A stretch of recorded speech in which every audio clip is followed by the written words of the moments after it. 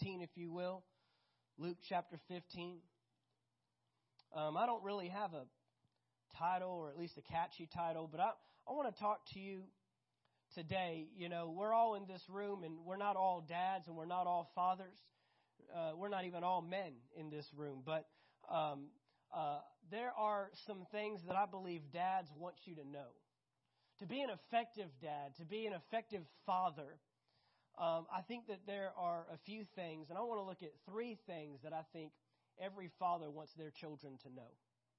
3 things that every father wants their children to know. And I believe these 3 things apply to our Heavenly Father. I believe that these are 3 things that our Heavenly Father wants us to identify with. And here in Luke chapter 15, we see a popular story. It's called the prodigal son, the parable of the prodigal son. And beginning in verse 11, it says, "And he said, a certain man had 2 sons. The younger of them said to his father, 'Father, give me the portion of goods that falls to me, his inheritance.' So he divided to them his livelihood. And not many days after, the younger son gathered all together, journeyed to a far country, and there wasted his possessions with prodigal living. But when he had spent all, there arose a severe famine in that land, and he began to be in want. And then he went and joined himself to a citizen of that country, and he sent him into his fields to feed swine. And he would gladly have filled his stomach with the pods that the swine ate, and no one gave him anything. But when he came to himself, he said, how many of my father's hired servants have bread enough and to spare, and I perish with hunger? I will arise, I will go to my father, and will say to him, Father, I have sinned against heaven and before you, and I am no longer worthy to be called your son.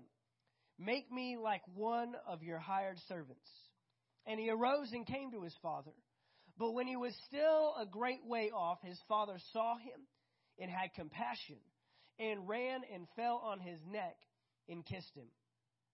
And the son said to him, Father, I have sinned against heaven and in your sight, and am no longer worthy to be called your son. But the father said to his servants, Bring out the best robe and put it on him, and put a ring on his hand and sandals on his feet. Bring the fatted calf here and kill it, and let us eat and be merry. For this my son was dead and is alive again. He was lost and is found, and they began to be merry. We see, as the story opens, there's a father. There's a father that has possessions, and he's got 2 sons. And, really, up until this point, we only hear of the one son. We hear of the younger son. We hear of the son that wanted to get his share, wanted to get what was, a catchy word in our day and age today, entitled to him, right? He wanted to get what was entitled to him before he was ready to receive it. And what this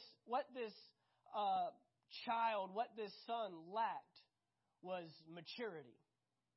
It wasn't that it didn't belong to him. It wasn't that it wasn't his. It wasn't that he didn't have access to it. He just wasn't in a position to handle it properly.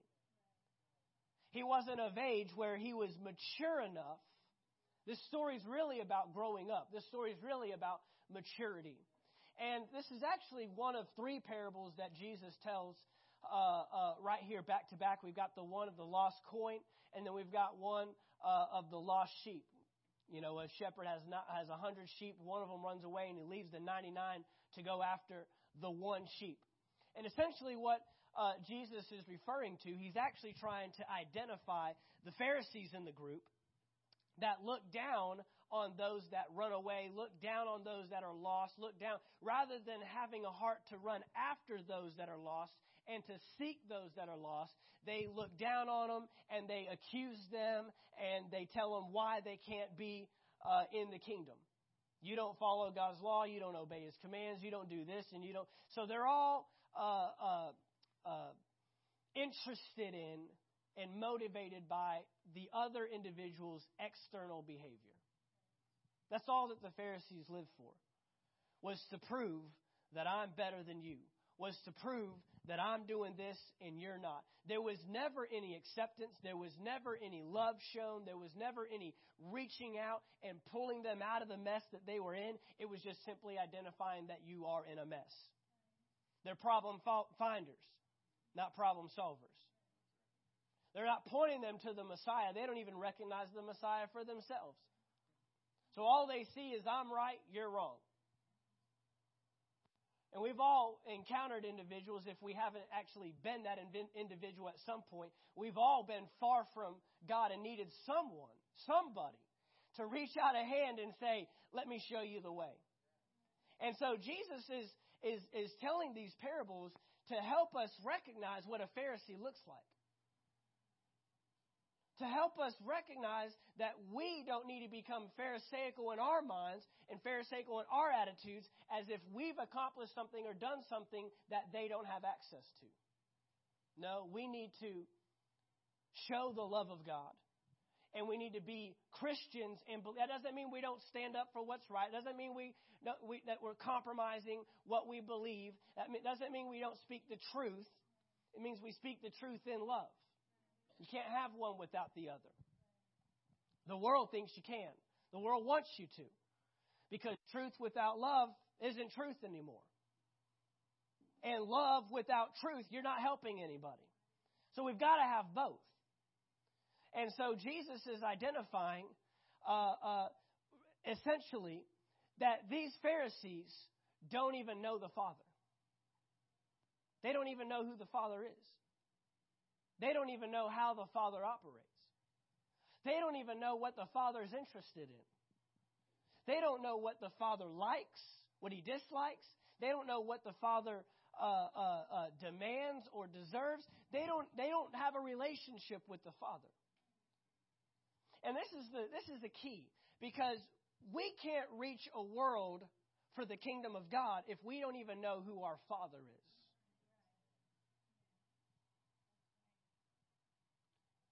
The first thing that every father wants you to know, number one, is who he is.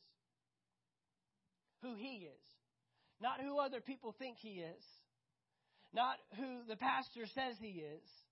But you need to know for yourself who the Father is. It's very difficult to have a relationship with the Father that you don't know. And part of the skewed image that this prodigal son has is that it begins with the fact that he doesn't know who his father is. He doesn't know who his father is in relationship to him. He doesn't recognize the Father. So he says, maybe if I can go back to my father, he'll hire me as one of his servants. His relationship is so damaged and so skewed that he doesn't even recognize that he's still a son. He's still a son. Regardless of what you've done. Regardless of what you did. Regardless of where you've been. Regardless of what you've wasted. Regardless of what you've squandered.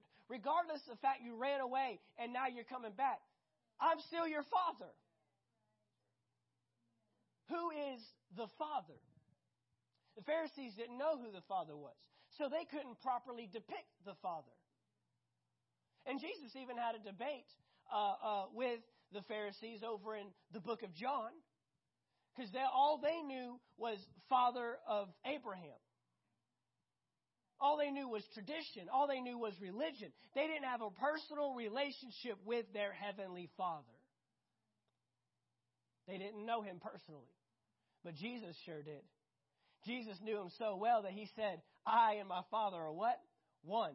We're the same. We think the same. We act the same. We respond the same. If He would do it, I would do it. If I would do it, He would do it. We are so tight. We are in such connection. He even prayed over in John chapter 17 before He was arrested. He said, I pray that believers all over the world, my disciples, my followers all over the world would be one just as you and I are one. We're tight.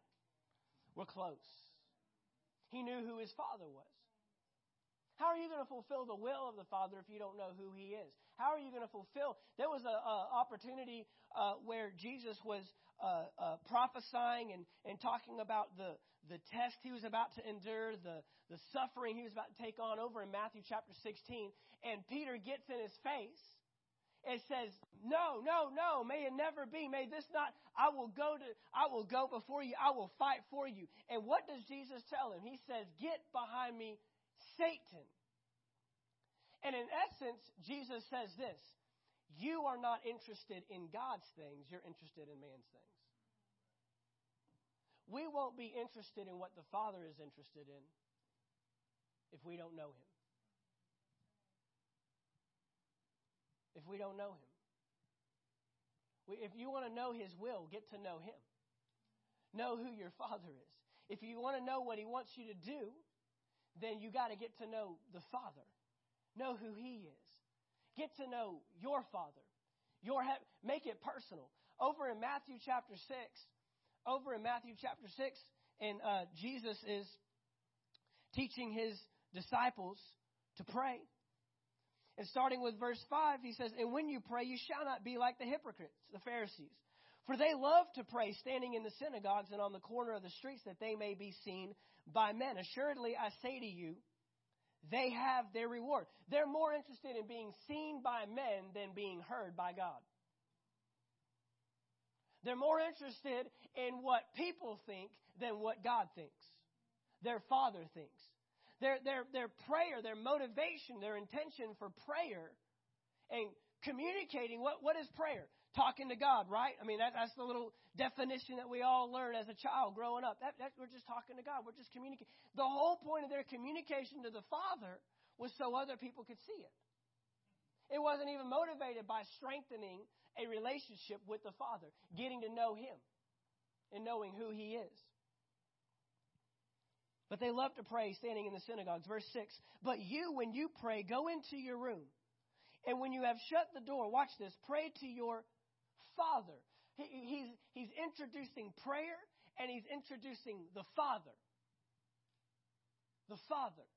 I believe that even our prayers would change if we started to recognize who our Father is.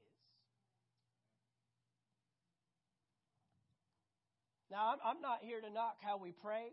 People pray all kinds of different ways. But there needs to be our prayer, I believe, many times it kind of reveals the depth of our relationship with our Father. I mean, if you start your prayer off with how much of a sinner you are and how horrible you are and how much of a failure, and God, thank you for just giving me the time to even talk to you. You're starting in a position that God has already redeemed you from. God has brought you into communion with Him. He's brought you into unity with Him. He has brought you back into relationship with. He's your Father. You shouldn't go before our Father with our head held low. Pick your head up. You're the righteousness of God in Christ Jesus. Lift your head. He sacrificed the greatest. He paid the greatest price for you. Go in there boldly, chest out, head up. Now, I don't mean arrogantly. And I don't mean irreverently. Like, yo, bro, what's up? Let's talk. That's not what I mean. There's a balance. But you can approach someone knowing you're standing with them and still honor through reverence your position with them. But I've heard it from people. You start off your position with your Father is that you're just even thankful He gives you the time of day. What kind of father-son relationship is that? No. He wants to talk to you. He wants to talk to you more than you probably want to talk to Him. He can't wait to talk to you. He loves you so much. That's the Father we have. That's the Father we serve. That's the Father that has paid the price for us. How many times does a natural example ruin our spiritual result? But I want you today, I don't know what kind of father you've had. I don't know what kind of father relationship that you had growing up. If he was there, if he wasn't, if he made every sacrifice for you, or if he could care less that you were even there. Some of you may have even be in this room today and grew up without a father. That's becoming the trend today, fatherless homes. Thank God we have a father to the fatherless. Amen. And thank God for the individuals that have stepped up and have become fathers to the fatherless. Have become fathers and have taken young men and young women under their wing and said, if no one else will do it, I'll do it. I'll show them. I'll be the example. I'll set them straight. I'll speak into their life. I'll give them opportunity. Being a children's pastor down in Florida was one of the greatest blessings in my life. And there was a young boy there, Jesse, young Jesse, 9 years old, didn't have a dad. And man, we had ice cream parties. I'd go pick him up. We went and played putt-putt. He loved golf. We took him out to the TPC one year, and we got Phil Mickelson's autograph. And I didn't even get it. He got it. I don't got nothing to show for it. But he was right there, I promise. I was standing right there. I told him, I said, you're going to have to go buy a hat. And I went to the gift shop, and I bought him a different hat. Because I said, you can't wear that hat anymore, dude. You can't. That's got Phil Mickelson's autograph on it. We got to go. And we took it out to the car, put it away. I said, we ain't sweating in that thing today. Nope. That's what my dad did to me. My dad took me to baseball games. One of the first autographs that I got as a kid, y'all won't know him. Maybe Chuck will know him. A pitcher for the Texas Rangers at the time, Jeff Russell, had this big old thick mustache. And he played for all kinds of people. But that was one of the first autographs. And when I got that hat signed, he made me take it back out to the car. He said, you can't wear it anymore. He was so upset with me when I got a baseball signed, and like a week later, I was playing with it out in the yard. Anybody seen The Sandlot? You hit the ball that's signed by Babe Ruth over the fence? Yeah, that was me. I didn't learn my lesson. I don't remember who signed it, but it was over the fence. It was gone. I didn't understand the value of autographs at 6 years old. So I told Jesse, I said, we got to go get you a different. And I took him to the gift shop and bought him a different hat. I was a dad in his life. I was a dad in his life. I wasn't but 25, 26 years old. Furthest thing from my mind was being a dad at that point. We took him and I hung out with him. Why? Because somebody's going to step up. God knows how to get people in the right place. God knows how to do it. And there are several of you in this room that are doing it. And I'm proud of you. And I'm honored to know you. But we got to know who He is. What an awesome opportunity that we have to show people who their Father is. You realize that's probably one of the most misunderstood principles in our world today, even in church, who our Father is. And it messed this prodigal son up. Even when he came to. Look, this guy is ready to repent. This guy's ready to repent. This guy's ready to say, look, I'll go back to my father's house. But if they have a wrong impression, when they get back to God's house, they will still live below what God has for them.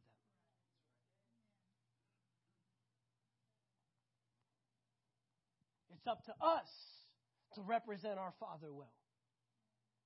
It's up to us. I was at a conference just recently, and this young man got up. It was in Atlanta, Georgia. Large church, probably 15, 20,000 member church. I don't know, large church. And this young man got up. He was speaking. The conference was for pastors. There's probably 200 pastors in this room. And one of the pastors on staff at this church got up, and he began to talk about how the church can help heal and address the sexual identity crisis that we have in our culture today, in our world today. And he said, him and his wife, they've done extensive work, and they've gotten deep with particularly the homosexual community. And he made a few statements that were really profound, that really helped open our eyes as leaders and as pastors to what we can do. What we can do. And he told this story. He said, I have a 6-year-old daughter. And let's say one day I come home and she's gone. She's run away.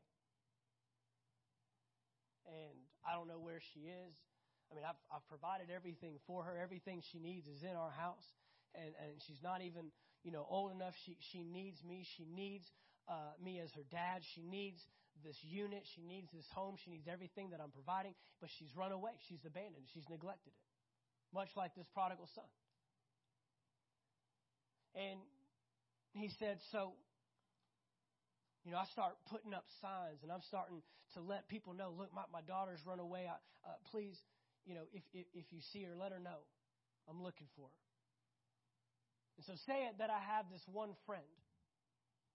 And he, we're an acquaintance. We know each other. And say that he sees her standing on the corner somewhere. And he goes up to her. And he says, Stephanie, your dad is so upset with you. You need to go home right now. He is so mad at you. You've blown it. You missed it. You need to go home right now. Don't ask any questions. You just need to go home. And you need to get it right. You need to change. You're living horrible. What is this? What are you doing out here? He said, me as a dad,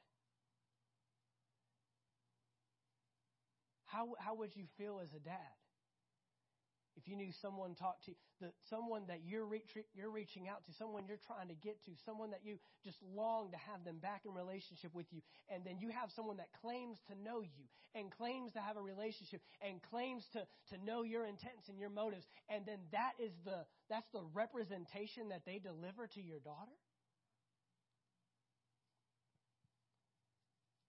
But then he said, say I had this other friend, knows me real well. He doesn't just say he knows me, but he knows me. He knows how badly I want my daughter back. He knows how badly I want her to come home. And he sees her and he says, look, your dad who loves you so much, just come home. Don't even worry about the consequences. You just need to go. He's got so much for you. He's got such a great purpose for you. And man, just don't even worry about everything you've done. Don't even worry about how bad it's been. Just it's going to get so much better if you just go home.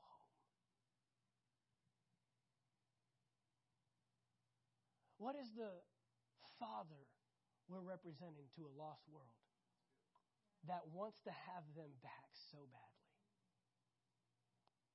And are we pushing them further away from the Father that we claim to know? God is love. But yet our conversation is more fixated on their behavior than what God has done to redeem them from that behavior.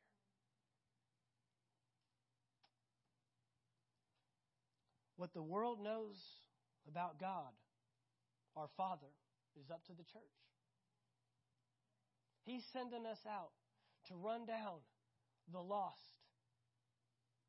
The ones that the Pharisees said, don't even bother with them. Stone them. Put them out. Accuse them. Make a mockery of them. They have no access. And God is saying, get out of the way so I can touch my children. Get out of the way so I can be with my kids once again. You are a hindrance to the kingdom of God. You are not helping advance it. No, we've got a great responsibility to show people who their Father is. Secondly, and this is a huge one. Number one, we got to know who our Father is. Every father wants their child to know who he is. Secondly, every father wants their child to know who they are in relationship to the Father. What good does it do me if I know God is love? And what good does it do me if I know that God has everything for me and wants to be with me if I don't ever see myself the way He sees me? We have a responsibility as children to learn our new identity, to identify with Jesus, the Son of God. Right? This is who we are now. This is who we are in Christ. 2 Corinthians chapter 5, verse 21. 2 Corinthians chapter 5, verse 21. For He made Him, that's Jesus, who knew no sin, to be sin for us, that we might become the what? Righteousness of God. Look at these two words. In Him. Who's Him? Jesus. In Him. In Him. Why is that important? Because your life is now hidden with Jesus. That means when God looks at you, He sees Jesus. He sees Jesus. He sees His Son. He sees the one and only Son, the one and only begotten Son, in whom He's well pleased. He doesn't see your old mess. He doesn't see your old lifestyle. He doesn't see all the junk that you bring in with you. He sees Jesus.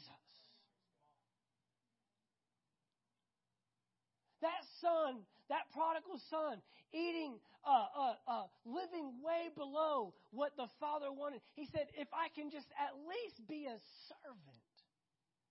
And the father said, no. You're not a servant. You're born into this thing. I've got blood. We share blood. There's a bloodline here. You're not just merely going to be a servant in this house.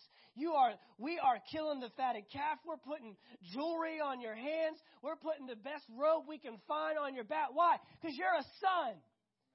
The son has come home. He said, my son was lost, but is found. He was blind, but can see.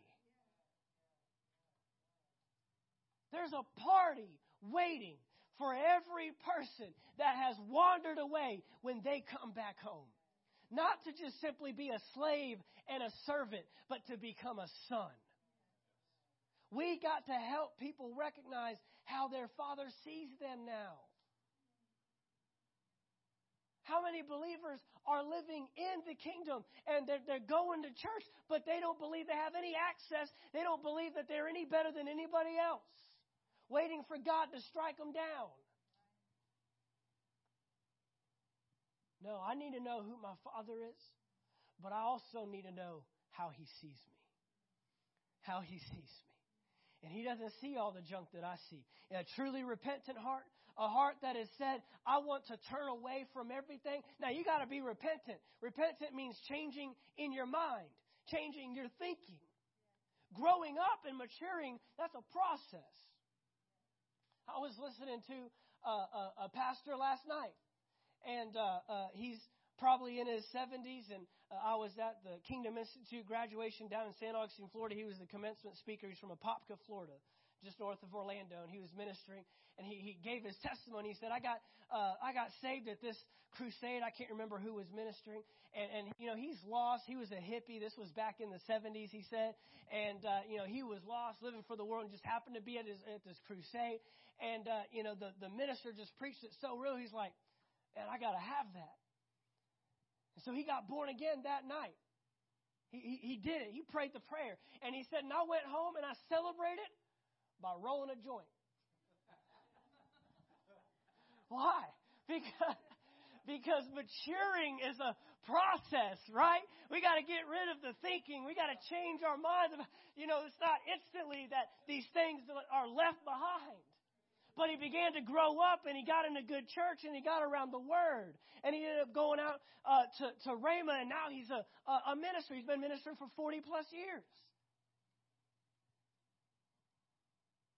What he had to do? He had to learn not just who his father is, but how his father sees him. How his father sees him. I mean, I think back again to Jesse. And Jesse had people that just wanted to talk about his past. Jesse had people in his life that just wanted to tell him how big of a screw-up he was. He's only 9 years old. How much could you have screwed up at 9? failure. You haven't even gotten started yet, and you already feel like a failure. But man, I took him, and all I talked about was his future. That's all I talked about. Here's what you got going for you. Here's where you're headed. Here's what high school is going to be. Here's how I can help you here. Here's who we can. And I'm setting them up that we're getting rid. None of this stuff is going to derail you. I'm going to bring you under my wing. And by the time we're done, and after 6 months of hanging out with me, you're going to have such a bright future. You feel like you can do anything in your life. And that's the same way God is. When you come back to God, God is not interested in your past. He's interested in removing the past so we can move on to the future. The past is there to show me how faithful my God is. The past is there to show me that, man, I was entrenched in this stuff, but look at what He did for me. And look at the plan He has. For I know the plans I have for you, says the Lord. Good, not for evil. Do you know what your Father has for you? Do you know what your Father wants for you? Do you know how your Father sees you? You're in right standing again. You're a new creation, He says. That means something that's never existed before. That's what that word means. We don't mean new like you took your car to the body shop and got some. I mean, He bought you a whole new car. You've never had this before. Brand new. This is the new life. It's clean slate. And this is what Jesus is trying to depict through this story. This prodigal son needed to first learn who his father is, but secondly, he needed to learn how his father saw him. I don't see you as just a mere servant, just a means to an end, just to get by and get things done for me. No, you are in my house. You're my blood. You share the things that I have. And we will never reveal to the world how God sees us until we learn how God sees us first. I can't reveal a greater God than I know. I can't depict or represent my Heavenly Father properly if I don't know who He is and I don't know how He sees me. No, I'm new creation. I'm a new creation. The old is gone. Behold, all things have become new. All things. He goes on in Luke chapter 15. Luke chapter 15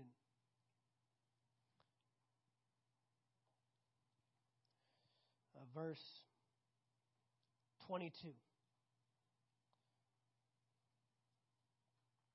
But the father said to his servants, "Bring out the best robe and put it on him.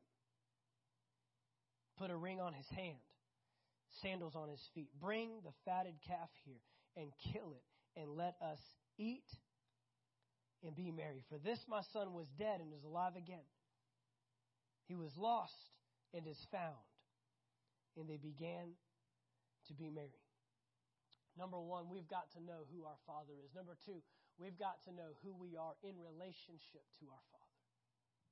But number three, every father wants their child to know what resources are available to them, that He has the best for you. He's got the best for you. I want Camden to have no doubt what's available to him and what I'll do to get him where I believe he needs to be. The sacrifices that I'll make. He will have no doubt growing up the resources that are available at his disposal. And God wants you to know what's available to you now. Not waiting for you one day when we pass on from this life and I'll finally get to eternity and walk on streets of gold. No, it's now. Healing's available now. Provision's available now. Love is available now. Compassion is available now. Security is available now. Peace is available now. Joy is available now. I will do whatever it takes to show you what I have available to you. I will do whatever it takes to get whatever I can that's at my disposal to you.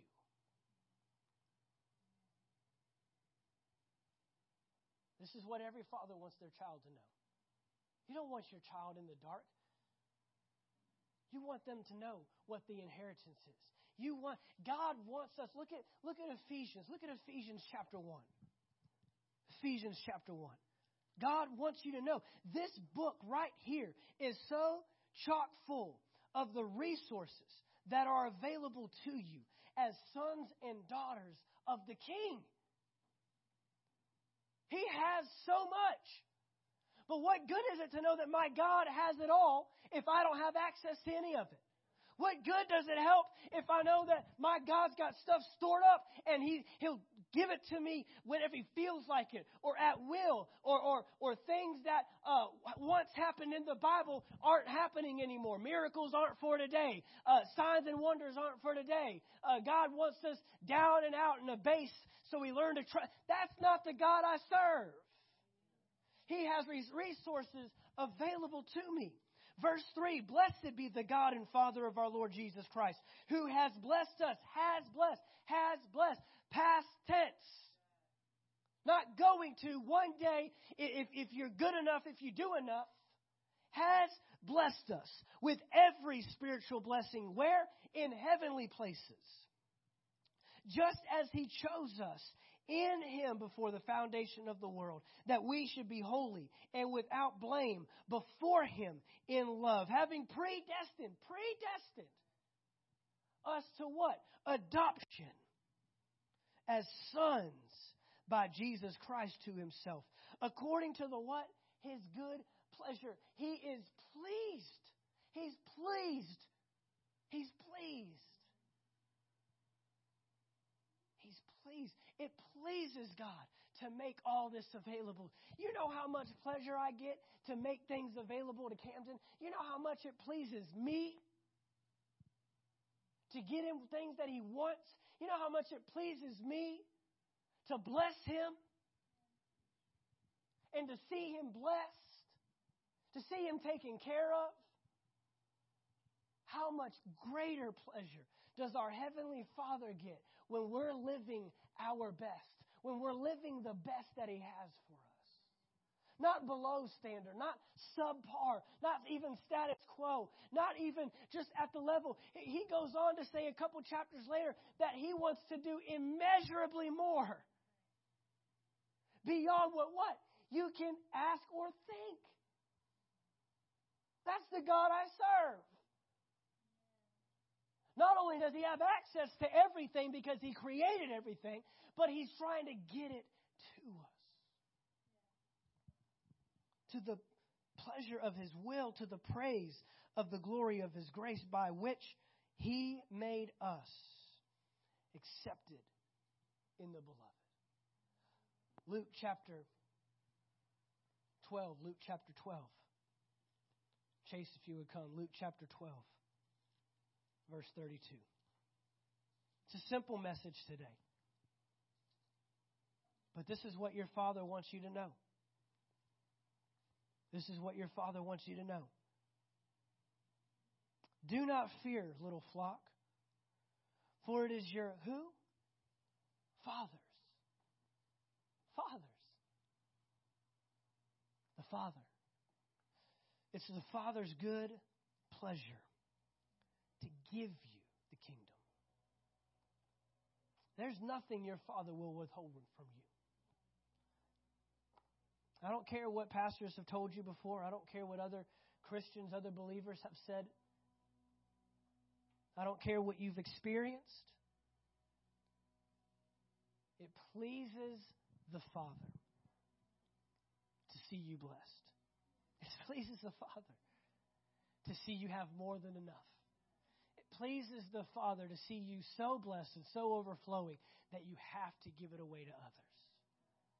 He's pleased by it. Not only does He want it for you, He wants it for Himself. He wants it for Himself, for His pleasure. for His will.